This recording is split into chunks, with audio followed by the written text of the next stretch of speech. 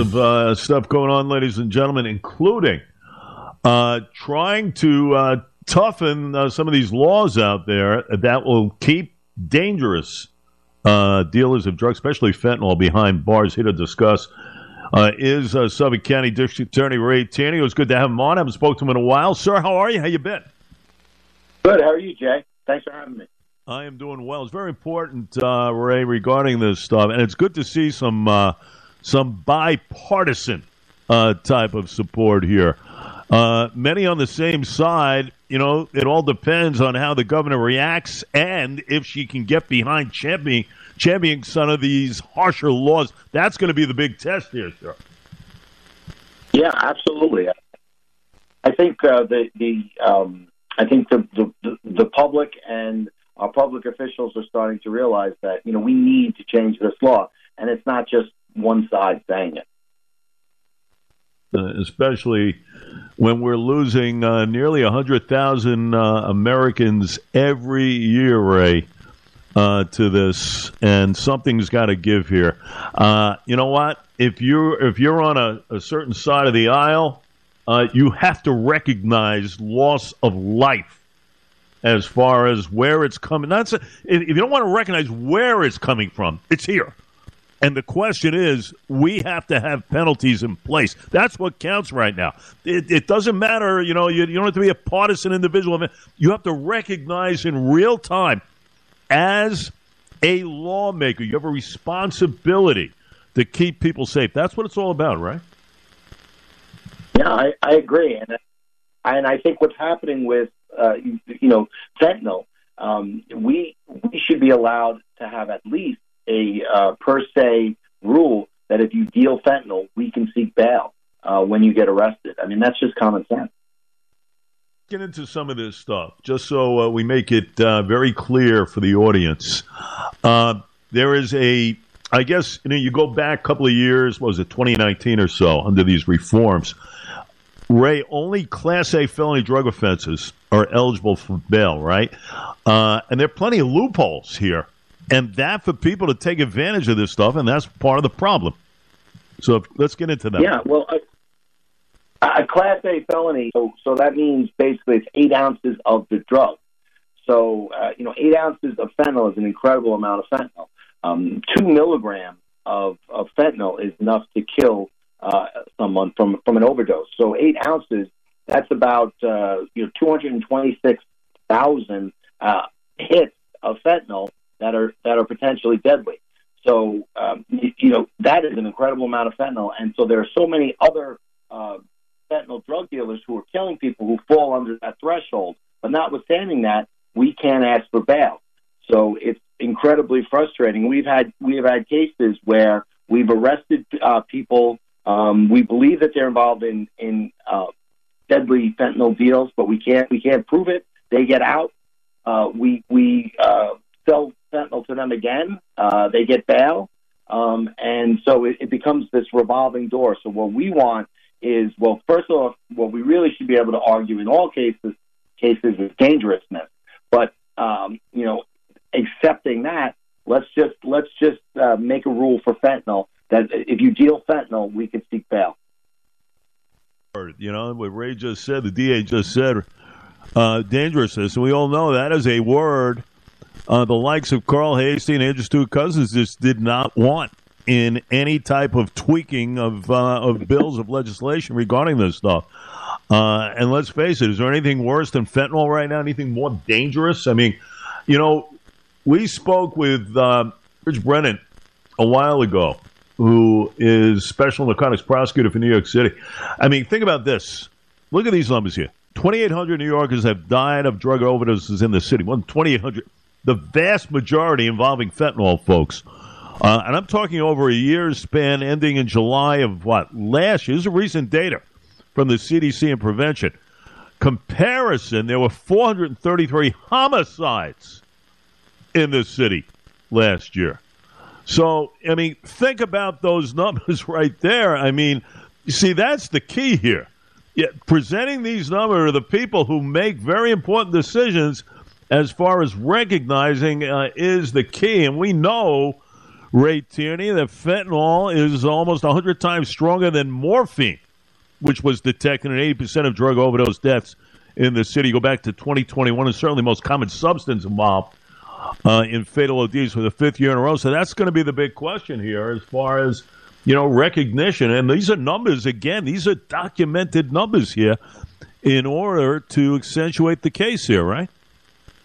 Yeah, last year in Suffolk County, we had about 30 murders, and we had about 300 opioid overdoses, the vast majority of which, I think about 80% were fentanyl overdoses. So, this is, it's self-apparent of the danger. And, what people don't realize is 2 milligrams, that is what a mosquito weighs. So we're talking about an infinitesimally small amount of this drug can kill people. We've arrested drug dealers, and we had one drug dealer who we arrested with 10 what seemed to be Percocet pills. And when we examined the pills, 8 of the 10 pills contain Percocet. The other 2 pills contain fentanyl. So basically, when you sell those 10 pills, it's Russian roulette, because as soon as somebody takes one of those fentanyl pills, they will OD. Unbelievable. Ray Tierney with us, Suffolk County District Attorney. I was watching something this morning before I came on the air about a bus driver out west. I think it was in Seattle. He drives a bus to make a living, and he got sick because people were smoking fentanyl on that, but they're smoking the stuff now, right? So, in essence, he had to take time off his job, and eventually he had to leave his job because he was getting dizzy. His vision was impaired. He took a lot of kids on that bus. It was school-oriented as well. So, a big problem. The failure to recognize the problem was quite evident in where he was living, which is in Seattle, and we know that there's very lax standards there as well. Those cities in the Northwest documented, Seattle, Portland. But that's how, lethal this stuff is, I know you had a letter going to the governor with these recommended changes that kind of stiffen these laws, including making Class B felony drug crimes. Now, I know the letter was just sent off. Have you had any reaction yet as far as Albany is concerned? Well, I think we're going to have some dialogue with Albany. We're going to sit down and talk, and hopefully our letter was well received and is being considered. But what we're asking is we've written a letter to the governor, but what we're asking is our viewers, your viewers, to reach out to your legislators and tell them, listen, this is a priority. Why aren't we getting this done? Why aren't our legislators legislating in such a way that we can properly prosecute people who would sell fentanyl in our communities? And these individuals, these fentanyl drug dealers, they're killing people in our communities. So we really need to do something. You have to. And Ray's right. Right to every official in your district, ladies and gentlemen.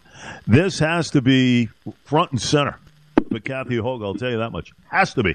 And you pointed out to a case I was reading about, Ray, regarding this Vito Fabricio, who sold this poison to a recovering addict who died.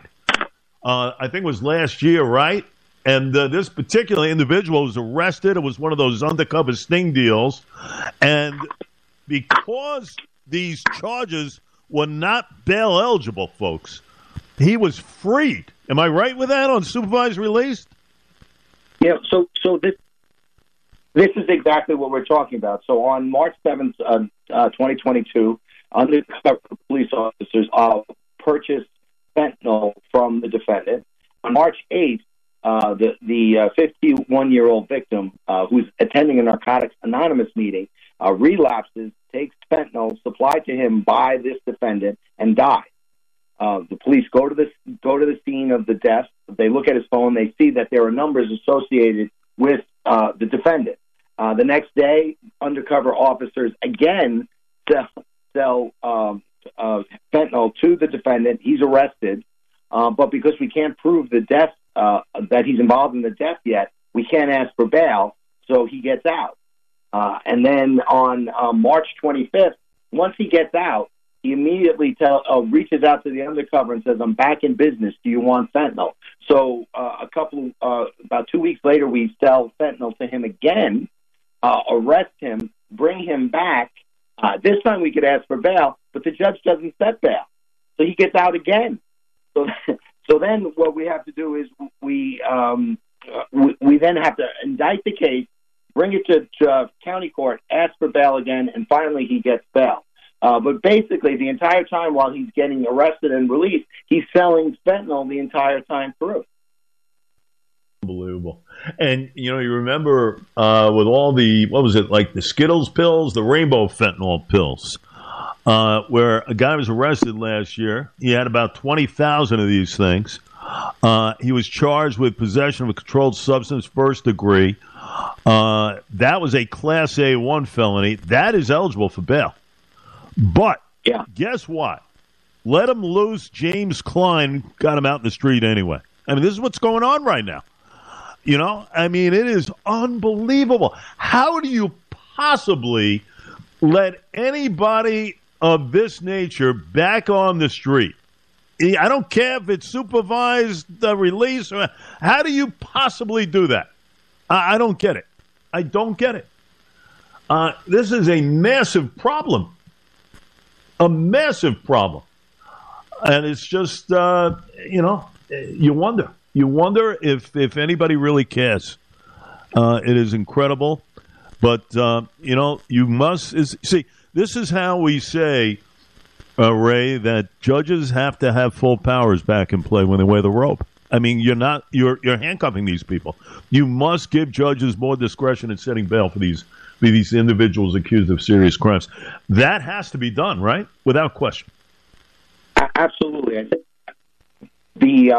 the way the law is set up, the least restrictive means, which is hopefully going to be stricken from the law, but there's the way the appeals are set up. The defendant has all the appeal. And so I think a lot of these judges are afraid to set bail because they're afraid that the appellate courts are going to come in and strike the bail. But we've really improved the way in which our assistants ask for bail. We write letters. We put down all the facts which call for setting bail. And we've been appealed, and we've been very successful with our appeals because we really try to help the judge and give them a lot of factors and reasons why to seek bail. So, what we need the judges to do, we need the judges to not worry about anything else but the case before them. And if the case warrants bail and you can do it, set bail.